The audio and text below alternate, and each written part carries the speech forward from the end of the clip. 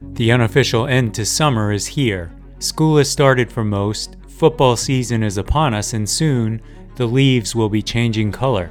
At the DSR Network, we remain as busy as ever with a full slate of podcasts scheduled for the fall. In the coming weeks, we'll be launching 2 new shows with new hosts, creating even more content for our members. Members receive an ad-free listening experience, an evening newsletter, an invitation to join the DSR Slack community, bonus content, and more. Best of all, if you become a member in the month of September, you'll receive 20% off the normal membership price. Visit thedsrnetwork.com/buy and enter code SCHOOL at checkout. That's thedsrnetwork.com/buy and code SCHOOL. Thank you for your support. 9, 12, 10, 28, 2, 23. This is Deep State Radio, coming to you direct from our super secret studio in the 3rd sub-basement of the Ministry of Snark in Washington, D.C., and from other undisclosed locations across America and around the world. Hello and welcome to the podcast. I'm your host, David Rothkopf, coming to you as usual from Washington, D.C. We are here today, as we do always in the middle of the week, to talk about foreign policy, national security, and of course, here with us is the eternal Rosa Brooks of Georgetown University Law School. How are you doing, Rosa? Hi, David. See, she's eternal. And for the first time ever, in contrast to that, we have with us Alex Ward, who is the national security reporter for Politico. How are you doing, Alex? Doing fine. Thanks for having me. I think this is a way of saying we've got a new person and a really old person. And I don't like it, David. Well, first of all, if there's a really old person here, it's me. It's not you. That's true. Good point. And secondly, eternal doesn't really mean that. It just means that you are essential to what we are and who we are. Which is not to say you're not important, Alex. We're really glad that you could join us. No, happy to, I mean, it sounds like she's forever young. That's how I'm taking it. Thank you, Alex. You can come back anytime you want. Okay, good. I'm glad we're off to a good start here. There's a lot to talk about in the worlds of foreign policy and national security.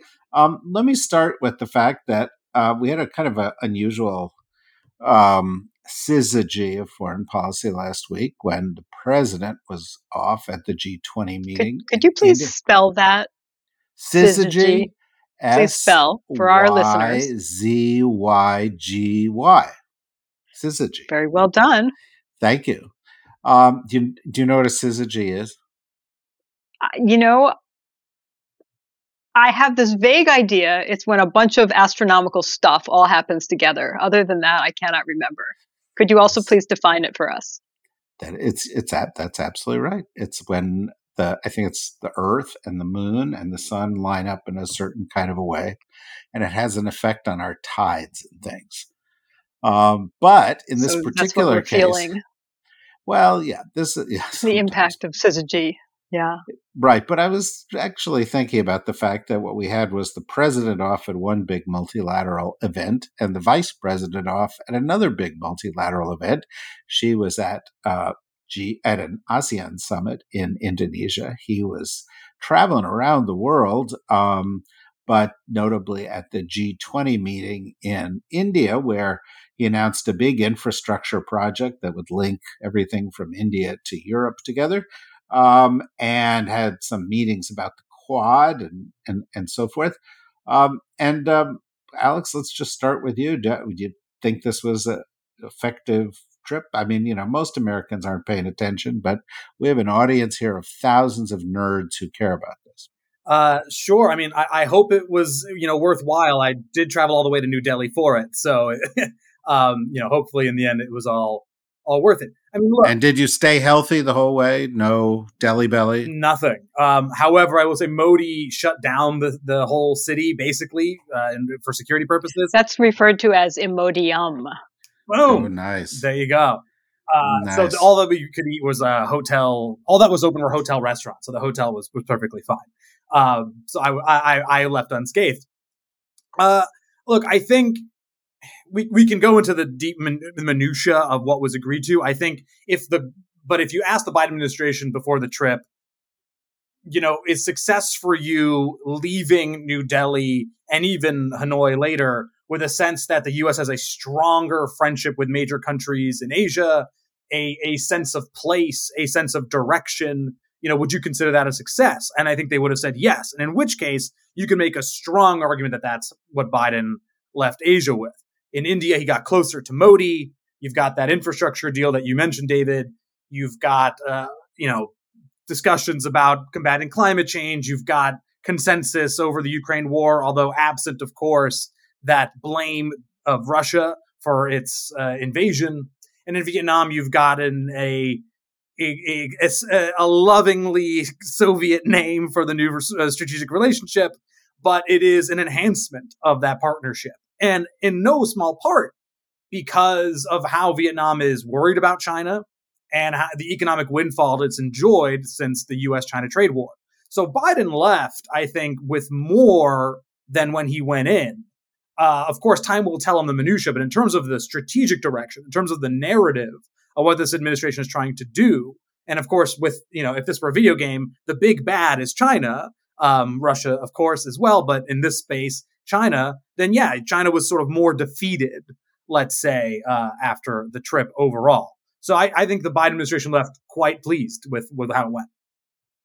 Well, what did you think, Rosa? I think one of the features of this G20 meeting was the absence of China and Russia. So Biden kind of had it all to himself. Yeah, and Biden was, of course, very gracious. He said, we're not trying to contain China. He would not want you to use that mean word, defeated, Alex. We love China. We long for their success. We just would like them to play by the rules, was Biden's message. And I actually think that, I'm saying that a little bit mockingly, but I also think it was actually, it's the right message to be sending, to say, hey, we're not trying to keep you down, which is, of course, China's fear and the fear of many other nations around the world. We're not trying to keep you down economically. We're trying to get you to be good partners, and admittedly, from the Chinese perspective, what that means is that we're trying to get you to play by our rules, not your rules. But nonetheless, I thought that having Biden say that very clearly, we're not, we want you to succeed economically. That's not what this is about. Was actually a useful message to send. It was overall a pretty good meeting, it seems to me, for the administration. Disappointing in terms of the message that came out on Ukraine, which was not exactly full of strong support. It was about as wishy-washy a statement as you could possibly get, basically restating the UN Charter rather than saying anything remotely new. But overall, I think progress. Biden should feel good about it, and it actually makes me kind of mad that so much of the U.S. news coverage has been devoted to scolding him for saying that it was bedtime. I go on a 5-hour flight to Europe and it's bedtime. Poor guy. Forget the fact that he's 80. These trips are incredibly punishing for anybody. Alex, you just did this trip. They're exhausting. And it's a shame that the so-called news here back at home has so much focused on, did he look old? Did he seem old? Did he tell a stupid anecdote about John Wayne that nobody could quite follow? Which, yeah, he does that, but he's done that for decades. So I don't think that's a sign of age. Were you exhausted, Alex? Come on, admit it. Oh, yeah. Did you want to go to bed? Yeah. I am now, but it is what it is. Alex is actually in bed as he does his podcast. It's where I am mentally. I'm sorry. I'm probably low energy Alex today, but that is what it is. Two kind of things. One, I should probably stand up for Team Media since I am Team Media. But look, I think that, yes, there was a lot of... Well, okay, stand up for them. But tell me, would you have written a story saying that Biden was in the basement while he was in the middle of a 5-day trip around the world? That seemed to me to be a little bit excessive. No, I that's not my story to write. I will say, in terms of I think the cover, there was a bit of anger in general between the press corps and the administration, which we can talk about separately. But I think in this case, Ooh, yes, please. But I think when the political narrative that matters the most right now to this administration is this president isn't old, he's vibrant, he's vigorous, he can go out there and do anything. Like, yes, he did do a 5-day trip. I admit it's tough for anyone, including this, spry people like me in theory. But still, like, to give Republicans that line, it is noteworthy like that, because that's going to be a thing that's going to come back again and again. I will say one thing about your point on his contain China comment. I find this to be really, really odd by the administration. Not that he said it, because that's been the messaging forever. I find it odd because in private, they're talking constantly about containing China. They're talking constantly about how all of this is kind of meant to be a troll. I mean, my goodness, the most undercovered part of the G20 was the photo that Biden took with the leaders of Brazil, India, and South Africa. The parts of the BRICS with Russia and China not being there. It was as big a troll of China as could be at this G20. And all of this stuff with the infrastructure deal, all this stuff with Vietnam, it's of course with China in mind. So don't give me this stuff about contain China. I totally get, and you're welcome to say, we're competing, we don't want confrontation. But like, all of this is about the U.S. is behind in many areas with China. We're trying to catch up, and we're trying to make sure that China isn't the top power and that we maintain it. So like, what is this nonsense about? Like, be upfront about what you're trying to do while trying to avoid escalation. I find this quite baffling. Alex, you would not be a good diplomat if you want to be upfront about things. That's just well, but right. let me pick up on that, and let me ask you a question, Rosa, and then as Rosa answers it, Alex, you can also formulate a response as well. I think that's in some respects the critical distinction in China policy. I mean, containing China equates China with Russia during the Cold War. Competing with China is a rather different perspective. There are people in the administration who are definitely containers. Well, that doesn't sound right, but you know what I'm saying. There are people in the administration who definitely, their view is we want to beat them. There are occasional people with the brains of a Tupperware, let's face it. But most of them are much better. Right, but there are people in the administration who have a zero-sum view, right? There are also people in the administration whose view is much more, the new period in global affairs is about countries playing the U.S. off of China, the U.S. competing with China, China competing with the U.S. everywhere. Every trip we take is about this. I think that defines the era. And frankly, I think one of the things that we have to get our brains around here is that every country in the world, including many of our friends, are going to play this game for the foreseeable future. The French are going to do it. The Germans are doing it. The Israelis are doing it. The Saudis are doing it. I mean, India's not doing it so much because they got some issues with China, but a lot of places are. What do you think of all this, Rosa? Well, I mean, I was sort of joking, obviously, when I said, goodness, Alex, you can't be a diplomat if you're going to be honest. It just doesn't work that way. But not completely, right? I mean, doing one thing and saying something that's a bit different, I don't think that's accidental, and I don't think that's an unwise thing to do, because I think in this particular game of diplomacy, the overt message matters as much as the behind the scenes stuff. I mean, well, maybe not as much, but it certainly matters. Let me put it that way.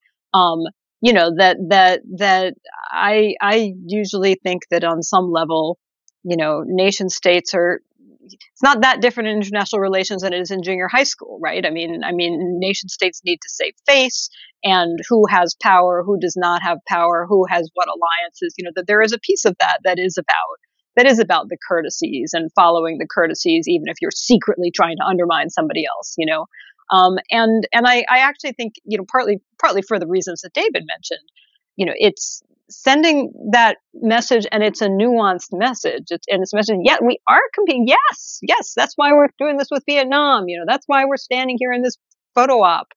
That's why we're doing this infrastructure deal with India and Europe. We're trying to broker that, because we are worried about China's out competing us. We are worried about China's growing influence. Absolutely. I mean, the Chinese know that we're worried about that. The danger, I think, is not that the Chinese aren't going to figure it out or haven't somehow noticed that we're concerned about it. The danger is that it escalates too much, that it gets a little too overheated. And I think that's where we were a few months ago, that their tensions had really gotten very, very high, slightly dangerously high. And I think the temperature has been lowered a little bit, which is a good thing. And you're right. Does that fundamentally change the fact that we see China as a threat in numerous respects? No. I mean, that's absolutely right. That's the same. But keeping the temperature from getting too high, I think, is a genuine and important diplomatic goal. And I took Biden's comments to be calibrated to try to be saying, yeah, guys, yeah, we know.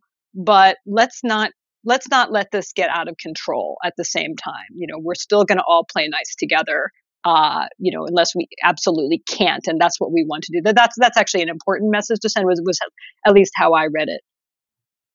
Yeah. In fact, Alex, one of the things that strikes me is, every administration starts out having to deal with the hangover of being in a campaign. And so there is strong language, and when people say things that, linger on, but don't actually work in practicality. There's always more beating up with China in a campaign than there is in office. And in the case of this last campaign, another thing that I think was overstated was it's autocracies versus democracies. And in fact, there was a speech given today, the day we're recording this, by the Secretary of State, in which he was talking about we now realize we have to work with a lot of these countries that don't share our views. So that's modulated. And I think the China thing has modulated. And so I think the Biden foreign policy that was manifest on this trip represents an evolution. But you may have a different view. No, I think that's right. What I would say then, and this, again, putting my angry reporter hat on, which I've never been accused of being a good diplomat, so I'm glad I can continue to do this. It's not an insult. No, I didn't take it as one. Is when you point stuff like this out, like let's just take the human rights bit, right? I mean, this, and just as one example, this is an administration that came in saying they were going to put human rights at the center, quote unquote, of its foreign policy. Okay, all well and good. Then, it's a bunch of things happen, but most notably, you have Biden going to Saudi Arabia last year. I was there as well, also jet lagged. Fist bump with MBS.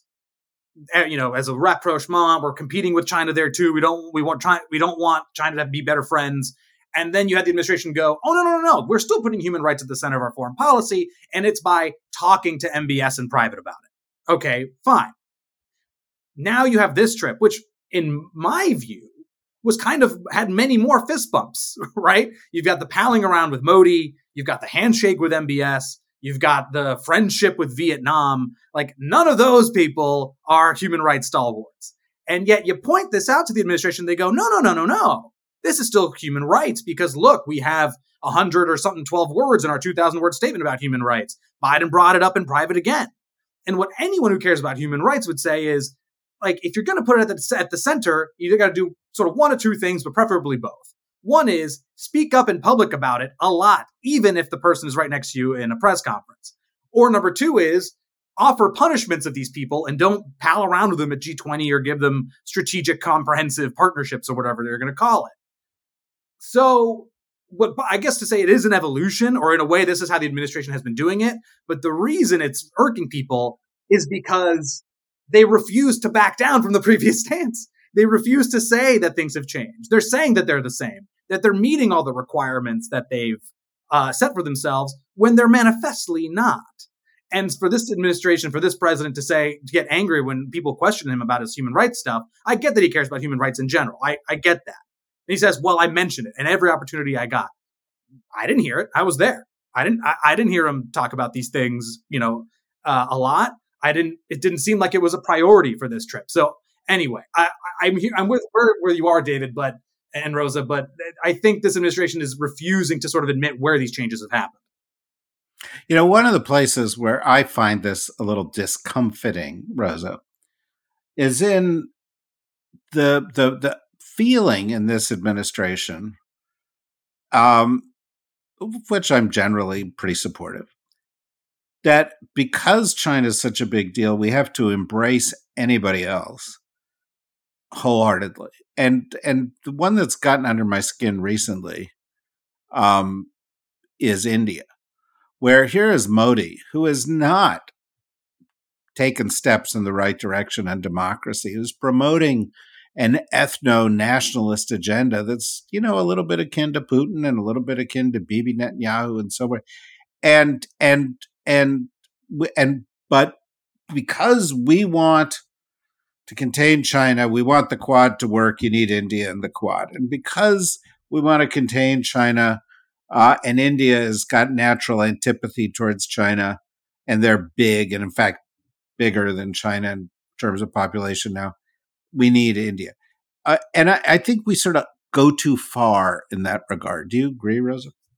I do think that's right, David, and I agree with Alex as well. I think that's a fair critique, and I actually think part of what it comes down to is that politicians in general are not, they underestimate the potential intelligence of the American people, because I do think it would be possible for Biden to say, you know what, folks, we're always struggling to stand up for human rights and at the same time recognize that there are strategic and security interests that sometimes cut in the other direction. And that's a really hard balance to strike, and I do try to mention this. I try to talk about the human rights issues whenever possible. However, there are moments where that's not going to be on the front burner for various reasons. This is one of those moments. It's a tough call. I don't know if we always get it exactly right, but this is what we are struggling with. I actually think that's a message that most people are perfectly capable of comprehending. And I do think you're right, Alex. When you simply say, what are you talking about? We're backing away from human rights. No, we're not. That just sounds like, what? Of course you are. And if you are, just say, yeah, we really want to be championing human rights. Right now we have kind of a different urgent problem, and right now that's what we're focusing on, but don't worry, we're going to come back to, we haven't forgotten. That's actually a more palatable message, and I think people are able to understand that. That being said, I worked at one point earlier in my life in the State Department's Human Rights Bureau, and we were very happy if we get 112 words into the speech. Boy, if we could get 17 words, we thought we were pretty lucky, because you were fighting for every extra letter. And so I think that this is not a Biden problem. This is a perennial foreign policy problem, that human rights are super important until something else is more important. And, the human rights is always treated as the little extra. And I think that although certainly under President Obama and under President Biden, there's a deep intellectual awareness and commitment to the idea that the security interests and the human rights interests aren't at odds with each other. That in the long run, states that respect democracy, human rights, and the rule of law are likely to be better allies. That is better for international stability, is better for U.S. interests. That they absolutely get that. But I think that the urgent overtakes the important all the time. Yeah, that certainly does. And in fact, you're absolutely right.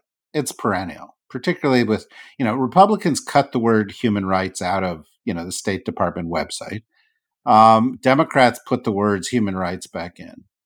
But when Democrats go further and actually start implementing policies that are tied to human rights, there is such a hue and cry that there's pushback. Jimmy Carter is an example of that. But just you wait, because when they come up with this Israel-Saudi normalization deal and we start making promises to the Saudis like we're going to, have a security guarantee with them, this issue is going to be strained to the breaking point, I think.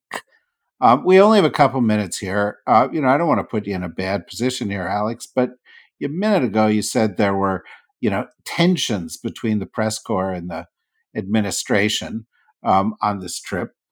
Could you characterize those? Well, I think it was just generally speaking, the Vietnam trip that Biden sort of out of nowhere one day said, "Oh, I'm going to Vietnam." And for a while, the press was going, "Okay, when's he going to Vietnam? When's he going to Vietnam? When's he going to Vietnam?" It was finally formally announced, pretty close to the G20. And this led to just a lot of generally logistical issues, including for myself. Like, how am I going to get myself from India to Vietnam? I couldn't in the end. And this was and there's just been general problems overall with, as I was explaining with the human rights thing, like the one thing that a lot of reporters, especially on my beat, are annoyed with, and again, speaking generally, is you're right. These issues are perennial. There's a lot of through line through this administration with past administrations, but they refuse to kind of say that. They're like, "Oh, we are a transformative administration. A lot of things have changed on our watch." And you can make that case on international economics, I think, almost, perfectly fine. But there is a lot of through line. And anytime you point it out, they're saying, "No, we're doing XYZ things because it's different this time and China this time." And they are justifying, for example, the closeness with Saudi because of the ceasefire in Yemen. And that's a human rights win. And you can debate both sides of that, right? But that they use like human rights, for example, as a way to justify realpolitik moves. And so I'm just trying to say that when it comes to the press, it's just that this has been a constant tension and such a constant fight. And on top of that, with logistical issues, it's just like there is just a bit of not animosity, but I think the press corps is kind of over it. That whatever honeymoon existed is far from over. And if it wasn't, this trip ended it. That's interesting. That's interesting. Do you think it was worse? Do you think this trip? I'm just curious. Can you say a little bit more about that? That was anything in particular on this trip? That was it? Was it just the slow accumulation of irritants, or was there something in particular that you think shifted things? Yeah, for confidence reasons, I can't go too deep into it, but I can just say that the logistical reasons, the logistical issues, again, with the administration being very late in announcing Vietnam, right? Because for those who don't know, for us in the press corps, like what will generally happen is a trip is announced, and behind the scenes with the White House Correspondents Association, et cetera, a bunch of arrangements are made so press can cover it. Because of the lateness, just that normal flow got compressed, and that just naturally led to some complications. And nothing makes people more mad than travel complications. This is very true and well known. Yeah, well, people are people, and I think it's a good point. And frankly, I think your point earlier is a good point, which is people can handle the nuance. And I believe this administration has been transformative, ending forever wars, shifting to Indo-Pacific as a primary focus, revitalizing alliances, changing policies on international economics. And I think when you have a record that's good, you should be confident enough about it to talk about the places where there are inherent contradictions or difficult issues. This is the point of the podcast where we take a little bit of a pause. We say thanks to everybody in the general public for listening. And that if you want to listen to the rest of it, you're going to have to be a member. That's not a big deal. You just go to the dsrnetwork.com, click on membership. It's $5 a month. It's like the price of a Substack, but way more content and charming people like the people you're listening to now. So go do that if you want to listen to the rest. And until you do, if you're in the general public, we'll just say goodbye. If you're a member, stand by because we're going to keep on going.